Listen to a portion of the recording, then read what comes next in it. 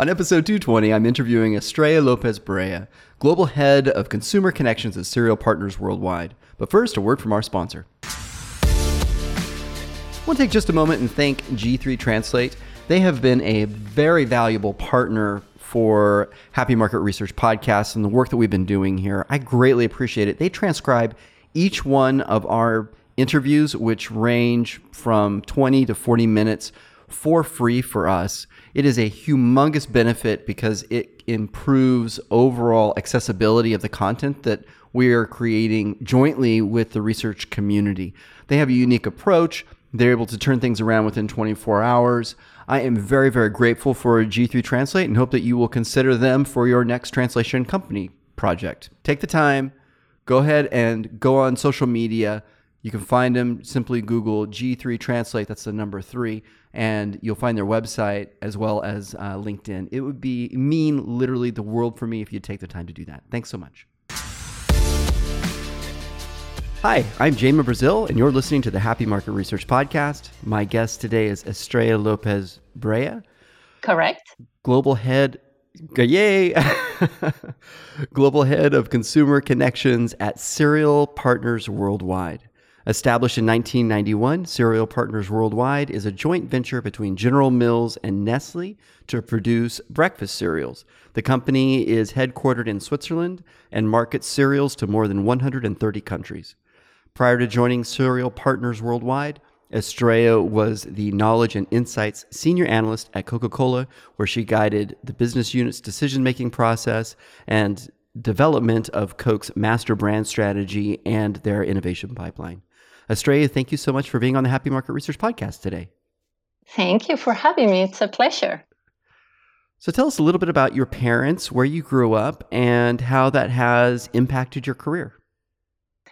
Okay, so I am originally from Madrid, from Spain, but I live in Lausanne, in Switzerland, and I have 2 kids, in case that's interesting. I have 2 kids, and they're now starting to approach the dangerous zone of being a teenager.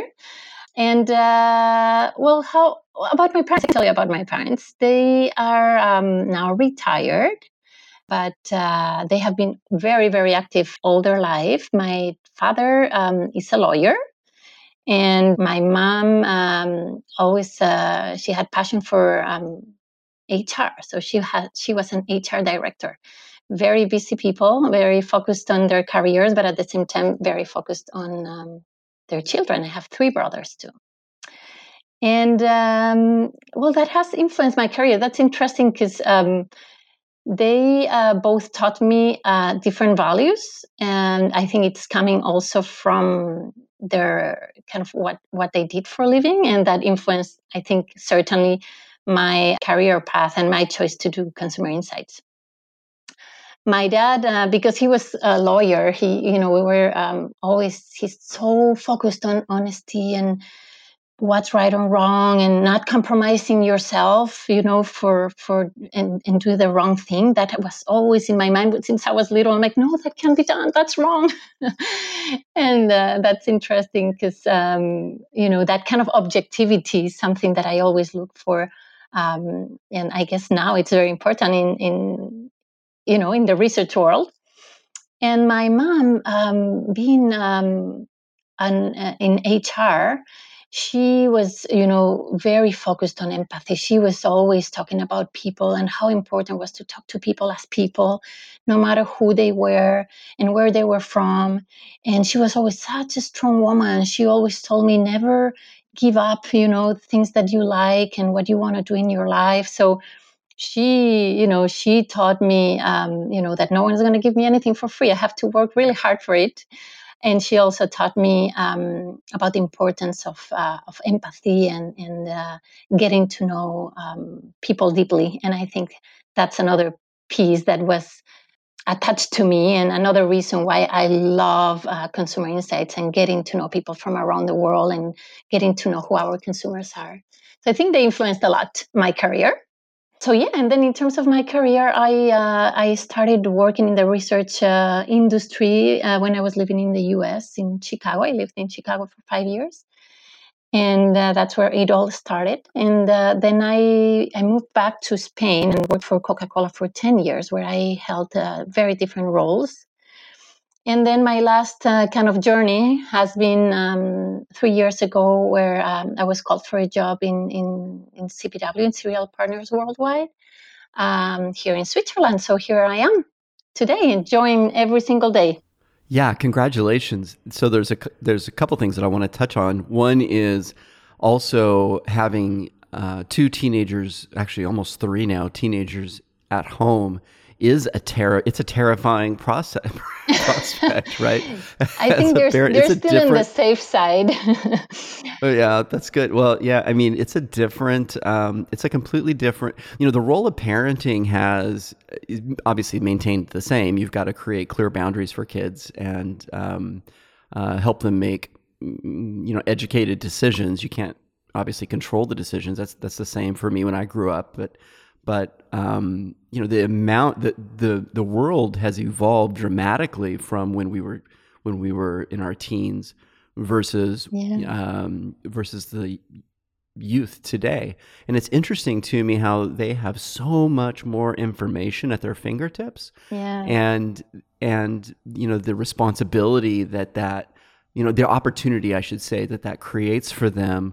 From just a ability to be able to gain knowledge. My 15-year-old last night told me that he and his friend are starting a clothing brand, which is hilarious, wow. Right? Something that I would have never thought would be possible as a young person. And he's just looking up online how to accomplish those objectives and working against it. Yes. Yeah, no, it's an amazing age when you see also how they're transforming from being, kids to being semi-adults. And that transition process is interesting and rewarding too as a parent, right? Like seeing them grow and become this young person that you feel so proud of. So, yes. Yeah, absolutely. It is a rewarding and also terrifying at the journey. Same time. From at the same time, it has both. It has definitely lives in a state of tension. But yeah, so your parents have clearly impacted you from a value perspective. I liked your kind of like the three-legged stool that you articulated: honesty, don't compromise, and empathy. And maybe the fourth piece being a work ethic, right? You've got to make your own way or take responsibility for where you are and where you want to get Absolutely. to. It's interesting to me because, especially in context of Esamar and Joachim, who introduced you and I in Amsterdam at the IEX conference, that those tends to be the core values of the industry. That's very interesting. Yes, it's true. I think I hadn't thought about it, but now that you say it, it makes sense. So, yeah, it's true. They're important pillars, right? Because at the end, our industry is about treating with people, right, and getting to know people. So the moment, and we are people, so if we're able to see ourselves with those values, I think we'll be able to understand much better our consumers. And I think it's important, no? Like don't treat others like you don't want to be treated. Mm-hmm. Yeah, the golden rule. Yes. So I've done a fair amount of ethnography. Mm-hmm. I found myself in my early career thinking of the consumer as a they. So what I mean is, I didn't personalize their specific journey. And I found as I've been, now in my late 40s, and I'm just a late bloomer, so for those interested, but it really is about we, right? This connection of all of us, and how that needs to be involved in how we inform the brands from the consumer's point of view. So really, the personalization and the connection that we make with those consumers and the application of those insights into the brands, on informing them on that consumer's point of view is I think the core tenet or a solid way for us to be able to bring value. To me, it's the only way we can create value. If we don't know what consumers value, it's really hard for us to create value. So we need to get to know people and their struggles and their aspirations and their tensions in order for us to be able to provide products and services that they can use, right? Otherwise, we can create the best innovation in the world that no one's going to buy it. So we've all faced challenges. What is one of the biggest challenges that you have overcome, either personally or professionally? So I think I've been lucky enough to not having any, big major problem in my life, like health or things like that.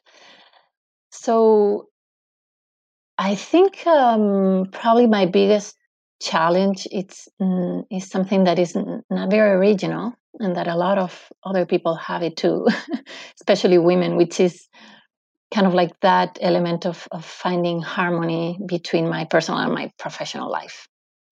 I think that's probably not a challenge because I was like literally struggling for it, but because it's really a constant element that you have to deal with when you have a career that is relatively successful, and if you have a family that you care for.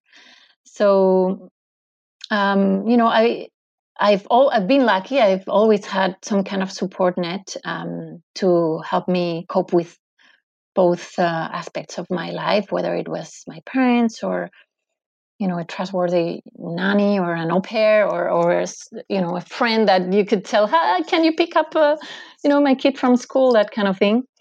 But an interesting challenge came to me when I moved to Switzerland with my family 3.5 years ago. Because on top of the implications of not speaking the language and all of that, my husband left his job to support me and to be a stay-home dad and take care of my kids. And that has been an interesting process, and it has been challenging even to accept it and for us, and even just to be proud of it and to make the most out of it.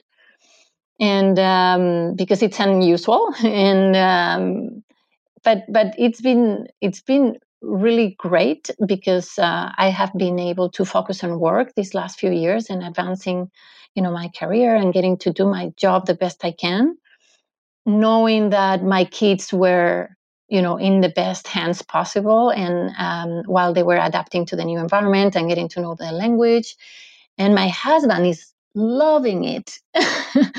Because he's having for the first time the opportunity to spend quality time, with our children, which is something that he never thought, especially now in these kind of changing times of as we were talking, right, when the kids are transitioning a little bit into being teenagers. So it's not that I recommend people to follow the same path, but what I mean is that the learning for me has been that you have to do what works for your family.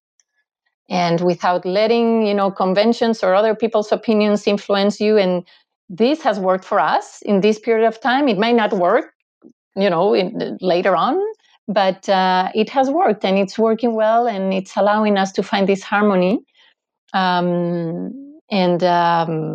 Yeah, so that's my little story of my challenge. Yeah, that is super interesting. So the women, I believe, face a tremendous amount of guilt from potentially externally and then internally also. As soon as you have and this is after conversations with other people, by the way, not personalizing it, but when you have children, you're either feeling guilty if you're not working, right? Or there's a guilt if you are working. And it's a really interesting dynamic that society, I think, has sort of like set this view of what is the right way, or the right to, and if you can step out of that and operate in a kind of more truthful or self-aware perspective on then you can shake those shackles, forgive the metaphor, of guilt, and create an environment that in fact you will raise a healthy, successful family. Yeah. That's true. But it's hard. It's hard. Yeah, it's hard. But if you love what you do, you just can't compromise. This is, as I was saying, something that my mom taught me. Is like, she told me, I remember when I was starting my career, she told me once, it's like, when I was pregnant, she's like, don't look at the money. Don't look, in Spain, it was kind of recession time. And, a lot of people were stopping working because it was even more expensive to go to work for them, that stay at home, with their children. And kind of, it was. Right. It was very interesting. It's like, a lot of people saying, it's not worth it for the little bit of more money that I earn. I'll just stay home with my kids. And the one thing my mom told me is like, if you love what you do, it's your decision. But if you love what you do, don't give up. And don't look at it from a cost-effective point of view. Look at it from the point of view of you're doing what you love. And I always follow that, and I think we should all follow that. And if that means breaking a little bit the norm, that's fine. Tell me about the research project that you're most proud of. Oh, I think I have a very recent. I have a very recent one that. Here in this company where I am right now, it's been a pain and such a reward at the same time. It's a really huge project. Probably the biggest piece of foundational learning that the company has ever done. It's a big project in across all the regions in the world, across different markets. That took me probably a couple of years from beginning to end. And I talk in personal on me because I had a little bit of a small team, and it faded away, and I ended up working on it on my own. But it has really helped the organization be consumer first and understand the consumer. It's a huge consumer segmentation about the needs of the consumer. That's why the consumer is always at the heart of everything that I talk about. But it's really aiming to know who consumers are, what they value, what they need, and then for us to be able to develop strategies, innovation that meets the consumer needs. So it's been a huge one with a lot of impact in the organization. That's the reason why I feel very proud of it, because it has really helped the organization to be more consumer centric by deeply understanding consumers, and it has really influenced the long term plan of the company. And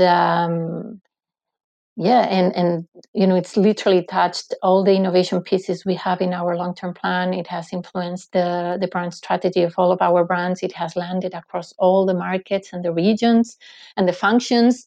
And every time I see, an image of my project or a mention of my project, from the CEO to a person in another region, or a BO somewhere, or a marketing director in a region, I feel really proud because it was really tough, but it has it's really creating an impact. It's probably the project that I've worked on that has been more impactful. Is there, and I didn't realize that there's a lot of confidentiality around customer segmentation in every space, but is there a part of the project that you can share, like some sort of nugget that would potentially inform like a different decision being made? You mean sharing it?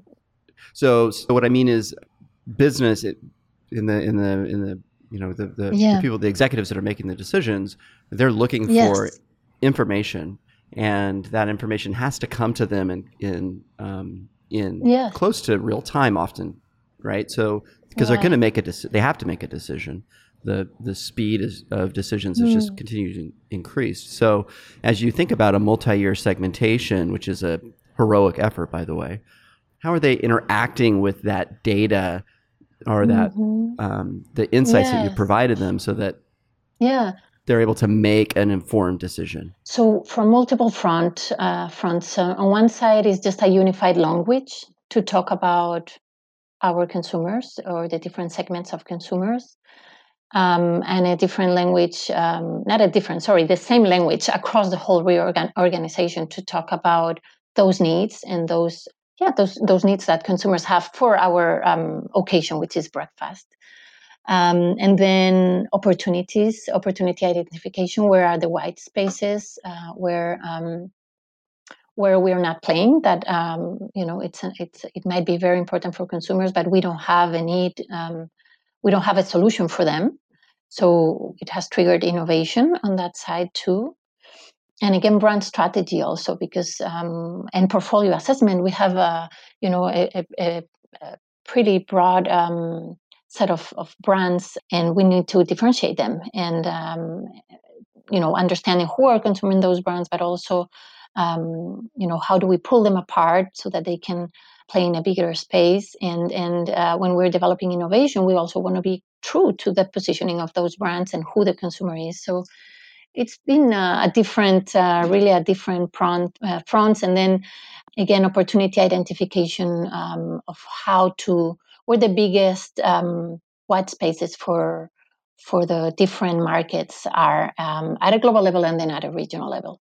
So tell me about a market research challenge that you're facing today.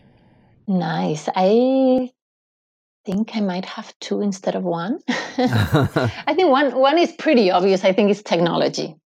Challenge is not negative. To me, it's challenge or opportunity, right? But I think technology, I think we're kind of like in this changing period where I think it's obvious that technology has completely disrupted the industry probably in the last, 3 to 5 years, after a pretty quiet and stable period, I would say.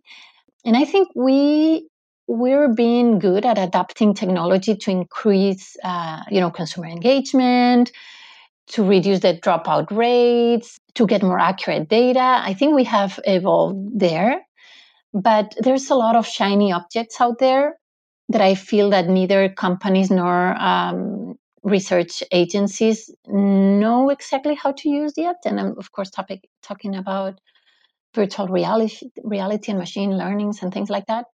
So I'm really keen to look for ways to better understand how to use technology with purpose. So I hate when a vendor calls me to say, hey, we're doing a lot of things on VR. Like, don't tell me this. Ask me what's my business challenge. And I'll tell you what it is. And then you tell me if VR is the way to solve it. But not the other way around, no? What do you think? I 100% agree with this point. So I consult for a number of startups, and the biggest complaint, if you want to think of it that way, that I've had or that I have is that oftentimes entrepreneurs will have a great product or service that they are trying to map to a problem. So it's like they start with the technology, yes, and then they're trying to then kind of figure out, okay, good, where does that fit? How can I monetize it? I always say you guys got to reverse the side of it. You need to focus on where's the customer's pain point in the market, right? And that represents the opportunity that then you need to apply the technology or the service or however you're baking your solution so that it adds value to the customer.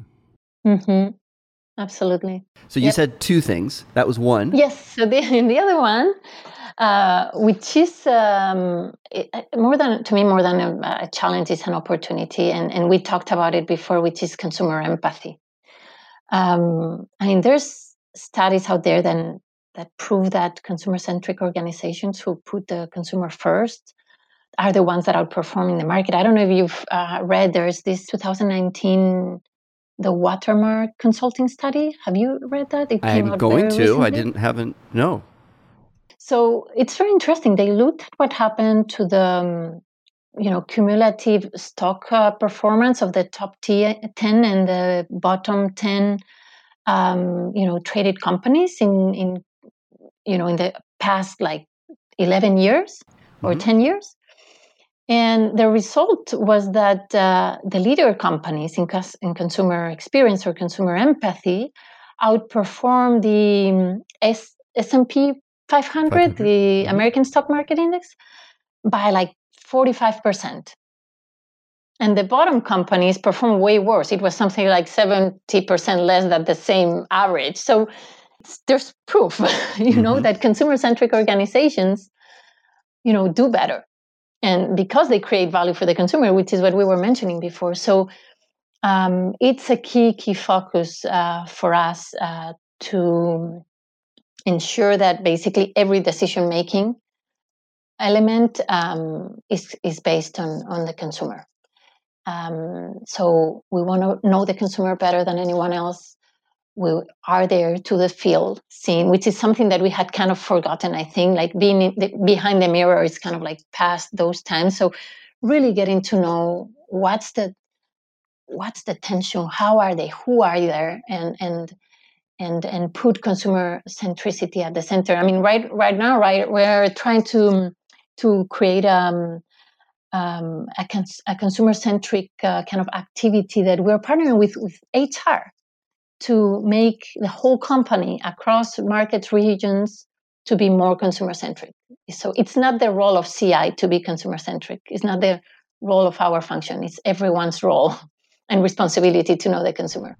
Oh yes, this is something that is I've seen trend in the last, I want to say, relatively recently, where there's a concerted effort to create consumer empathy across the organization. So everybody inside of the company is thinking about the consumer first in the decisions that they're making, which when you think about it, like from an HR perspective, is a material shift from how we used to think about things. Mm-hmm.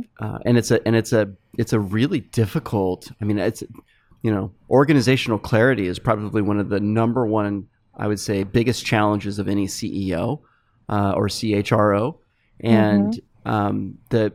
How do you guys actually empower that knowledge across a large organization? So we have, I think there's many different things. One of the obviously most powerful one is that we have a CEO that is probably the most consumer-centric person of the whole organization. Mm-hmm. And that helps, right? That helps. He is, he goes to visit markets. Every market he visits, probably every week, every couple of weeks, he meets with the consumer. He goes and does in-home interviews with consumers. Every market that he goes, and then he posts back to the whole company his learnings about the consumer there. So, there is this this culture of the consumer must be put at the center, which is, it starts from the top, and obviously our function is a critical piece. So we're encouraging, we bring the consumer along the process. We use research for learning purposes, not for validation. So we're more about finding agile ways to meet with a few consumers or get some intuition to move to the next level or the next step of the journey, more than we have everything 100% finalized and let's just test it and do this huge research, which we also do. We also do validation, but then we have tools. We have an empathy toolkit that has been rolled out to all the regions and the markets. So whenever there's a project for a brand in one region, they can go down and look activities and do empathy activities like, shop alongs or go to the store as if you were this consumer, or, meet someone of these characteristics, that kind of thing. And the project that I was telling you before has also helped a lot, because now we have the same language and knowledge about who these consumers are, how to pull them apart, what are their values that they have, what do they care for, what is the food that they eat. We get to know them much better.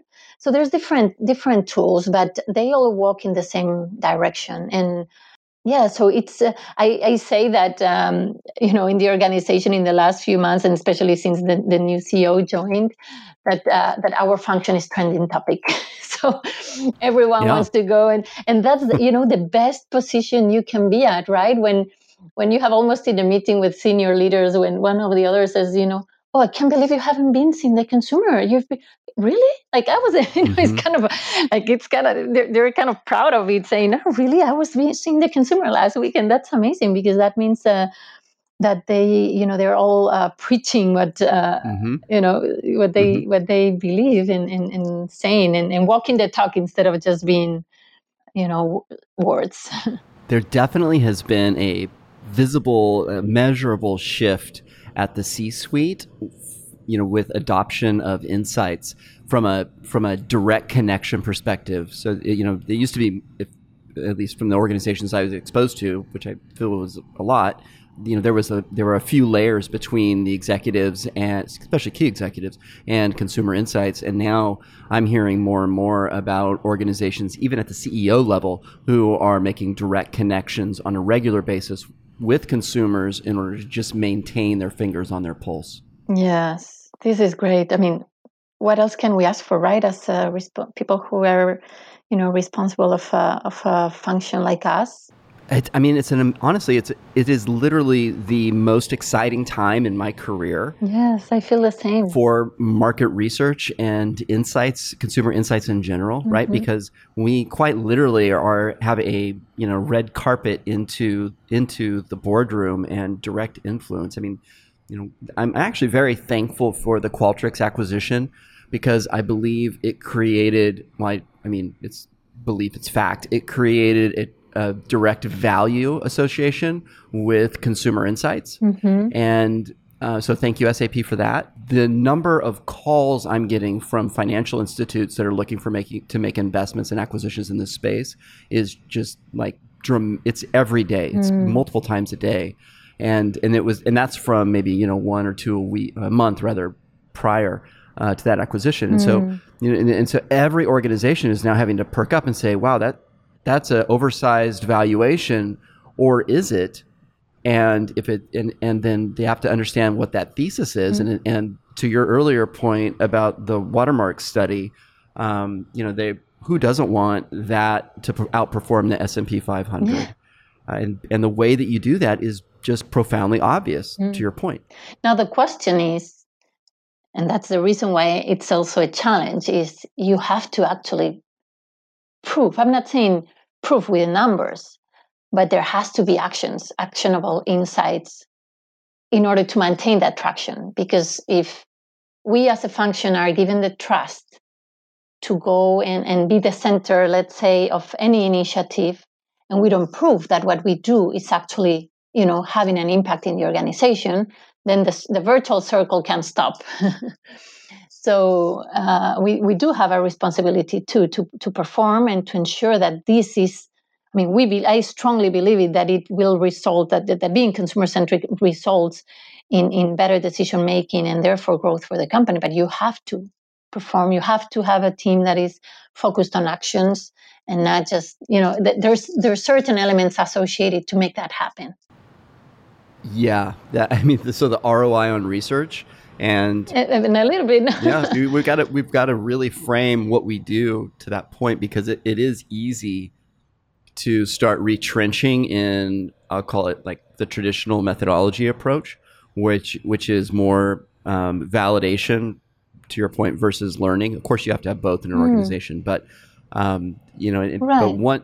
And if the organization invests in the function, right, because they believe that's how we should do it, but the function is, or not the function, but then the company doesn't perform as expected, then there's a danger of saying, oh, you know what, I thought you were very useful, but you're not. So there is also an element on us to make sure that what we learn from the consumer is actionable, is transformed. Those insights are transformed into things that are actionable and important and differential for the company. So this kind of gets to the heart of my earlier question, which is market research used to sit as a specific function inside of the organization. And now what I'm seeing is market research is informing, is giving information and empowering insights, so that when the UX designer or the product owner or whoever inside of the company has a question, then they immediately have a treasure trove of data that they can then, make a decision. And to your point, that is the big challenge, right? Is because we can't necessarily, I believe we have to see ourselves as more of empowerers as opposed to, gatekeepers. Right. Yes. And I think that is something that I'm just seeing over and over from a theme perspective from consumer-based organizations. Mm-hmm. Yeah, empowerers, storytellers. Yeah, absolutely. Influencers. Right. So there has been a lot of technology in the that's introduced outside of market research, and market research companies are always thinking about how can we, apply this to our space, even though we're not on the early adopter part of the curve. Mm-hmm. How do you think the market research space is going to be different in 5 years? Well, I think technology obviously will impact. We have only started. So I think kind of like the digital transformation of channels will happen. So omni-channel, more complex channels, more blurriness between the online and the offline world. I think that's can only increase. Mobile only is the other element that I think we're now in transition time, but in a few years, I don't think we're going to be having any more desktop surveys. I think we're probably already really late, but it's starting to move. And then virtual reality, I think, also as a way to engage with consumers and a way to be efficient when you have to just to be in front of especially for big organizations that operate, for example, in different markets or across different channels. I think it can be super powerful, but with purpose again. And then artificial intelligence also, I think it will kind of become the mainstream data analysis tool. So it will save time and be more accurate and will be more present. And I think the other element is an even higher need for agility and speed, because people's expectations are faster every day. I mean, are increasing. Are increasing faster every day, and information is expected to be available now immediately. Both, I think, from the consumer side, but also on the company side. So consumers want things now, so they cannot wait for a year until we have the pipeline ready. But companies also need the information of those changes, to be available faster. So I do see this trend of less kind of big, robust pieces of information, as I was mentioning before, and more kind of like agile, do-it-yourself approaches that get you kind of closer to the consumer along the process. I mean, if we look at things like the proliferation of the online communities nowadays, I think it's a sign of, people can just, bring the consumer along the journey in a way that is not perfect, but it's going to give you some informed intuition to move to the next stage. Can you elaborate a little bit on the online communities point that you just made? Because I think it's really important. Yeah, so I think there's been a broader use of online communities, I think, in the last few years, where, you basically have the opportunity to have a group of consumers at your fingertips in an environment that is more friendly for them, that they move around in a nice way, and it gives you an agility to find answers or insights or better understanding that we've never had before. Like before, we had a question, you ask it, you put to the questionnaire, you ask a question, you take it, you analyze it, and now you can just have your consumers bring it there, bring some questions, read what they say, what they related to, the comments that they make, and that already triggers something for you to continue working on what you're having without having a month of stopped. I don't want the perfect report. I don't need it. I don't need a 50 pages report with every single quote. I can just go in there and see what they're saying, and that will help me understand, or the the marketing manager or whoever. No. Mm-hmm. So I think that's one tool, right? But I think it's a very powerful one that allows agility and consumer centricity at the same time. I love that. What are the 3 characteristics of an all-star employee? Okay, so yes. And by the way, there's no pressure because your mom has been in HR a long time. True. Well, I'm going to tell you what I look for in my team, for example, or for myself. I don't know if it'll be an all-star, but I'm sure it's kind of what to me represents kind of the things that are important. and I don't know if it'll be 3 or but kind of like the things I have in the top of my mind. First is action oriented. I mean, we talked about it throughout the whole conversation. We need people that are result driven, who are having an impact in the, in the work that they do, that look for solutions, that are efficient, not from the point of view of working a lot of hours. It's about making sure that what they produce or that the work that they do is having an impact, is triggering an action. That's super important to me, and that's usually related to other skills such as the ability to influence or having initiative. Usually those employees who are action oriented are people who are just kind of nominating themselves for any project that's coming and have these skills to persuade with the information that they have, or to influence with the information that they have, so that you're always looking for an impact. I think that would be one. We also talked about the need of agility, and I think that makes me think about the need of being flexible and adaptable. I mean, the world is changing every day, and that's a critical skill to me. We have to be able to pivot, to change, to be able to adapt, to be able to navigate in uncertain waters without struggling. I face unclear situations every single day. You need to be able to cope with them and to make the most of it and don't stress. So, and again, it ties me back with this initiative that we were mentioning before. People who have a better ability to adapt to new environments are the ones who are usually asking or nominating themselves for a new challenge because they want to pivot. They are able to change, and they look for this movement and not to stay stiff in the same role, because that's also what helps us grow, right? So they see value on it too. I'm just like, I totally. Okay. And then I think also the other one to me is just having commitment and having passion. I think, if you don't have passion for what you do, is just go home.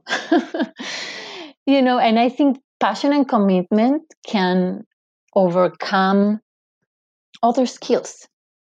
You don't need to be necessarily the smartest person in the world, but if you're dedicated and you're passionate for you'll make it happen. And to me, that's very, very important. If you don't, people need to be motivated, to be enjoying coming to work every day. We work a lot of hours, so you have to care for what you're doing, and it's just a mindset more than a skill. I think you just have to enjoy what you're doing. You'll find, if you're a passionate person, you'll find the way to make exciting whatever you do, whatever. I think those would be my 3, and I think all of them just kind of take. If a person has all of these 3 skills, I think they would have also leadership qualities, because they'll be confident, they'll be willing to take challenges, they'll have initiative, they'll be, responsible and, good communicators. So it all kind of ties together. As far as taking a lot of notes, I actually have never heard anyone connect the core values to a byproduct of leadership. I think that is super insightful. It's funny because it completely drives the type of people that you want inside of an organization, which in an ideal world are people that are, how do I put it, are moving the needle, right? And have and see themselves as empowered, as opposed to more of the automaton rubber stamp type of a role. And when you think about consumer centric cultures, that has to be a characteristic of it, because you need everybody from the intern to the CEO to ask themselves the question, is this good for the consumer? And as soon as they feel like, gosh, maybe it's not, then they have the opportunity to be able to raise their hand. You can't do any of that unless they have that sort of mentality. Agree. So I have a couple of questions that came in on LinkedIn when I posted this morning. You and I was having the pleasure of interviewing you. Do you mind if I ask you some of the questions? Oh, of course. So the first one is from Matthew O'Mara, and he asks, is it true, and he claims his daughter believes it is, that cereal can actually be dinner? Well, I think any food can be eaten at any moment. I mean, what do you mean? I don't know if I understand what it means that it can be dinner. I think I think he's probably in a power struggle with his daughter. I assume he doesn't want her to eat cereal for dinner. For dinner, and she okay. probably wants to eat it. Well, what I can tell you is that we operate in the breakfast occasion for a reason, because we know that we have the ingredients and the nourishment that is relevant at the breakfast occasion, because our products and I know that the category might have some bad press, but in reality cereal is a very great option at breakfast, and it has all the right elements to be present in this occasion.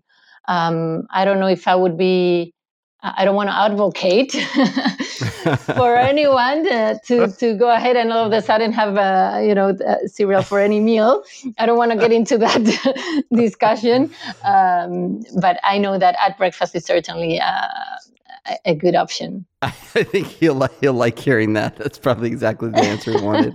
The last question that I'll ask you, and there are a few more that I'll follow up with later through LinkedIn, but is from Ted Waz of the Opinion Economy, and he's asking, and it's a longer question, but the gist of it is, do you guys have concerns around what he's framing as click farms? Where you have basically automated respondents taking surveys?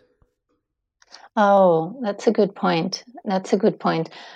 I would say it's not a strong concern right now, but it's probably one of the biggest concerns that we'll have in the future. It's true, I didn't mention it, but it's, when we were talking about the digital transformation and the kind of like the artificial intelligence and all the machine learning coming, I think that will be a very, very big watch out that the industry is going to have to figure out. So I think that's a great question indeed. So my last question is, what is your motto? I don't know if I have a motto, but if I would have to make one right now, I would say it's just just do your best. It seems small, but and it might sound probably very cliche, but to me it means just so much. It means that you're just putting the best effort into everything that you do.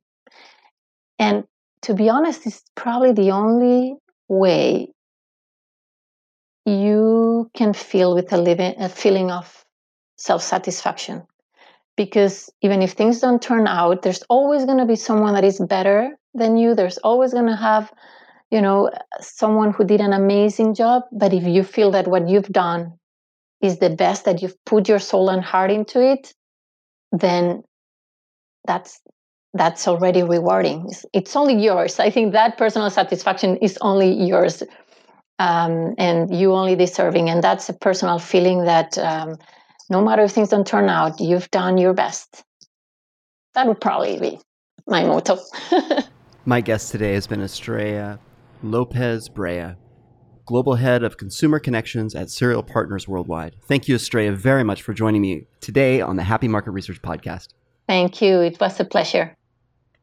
And everyone, if you'd please take a few moments, share this episode. You can screenshot it, put it on LinkedIn, Twitter. It would mean the world to me. Also, your ratings on Apple iTunes is a huge benefit in that it creates additional visibility of this podcast to other insights professionals. I hope all of you have a fantastic rest of your day.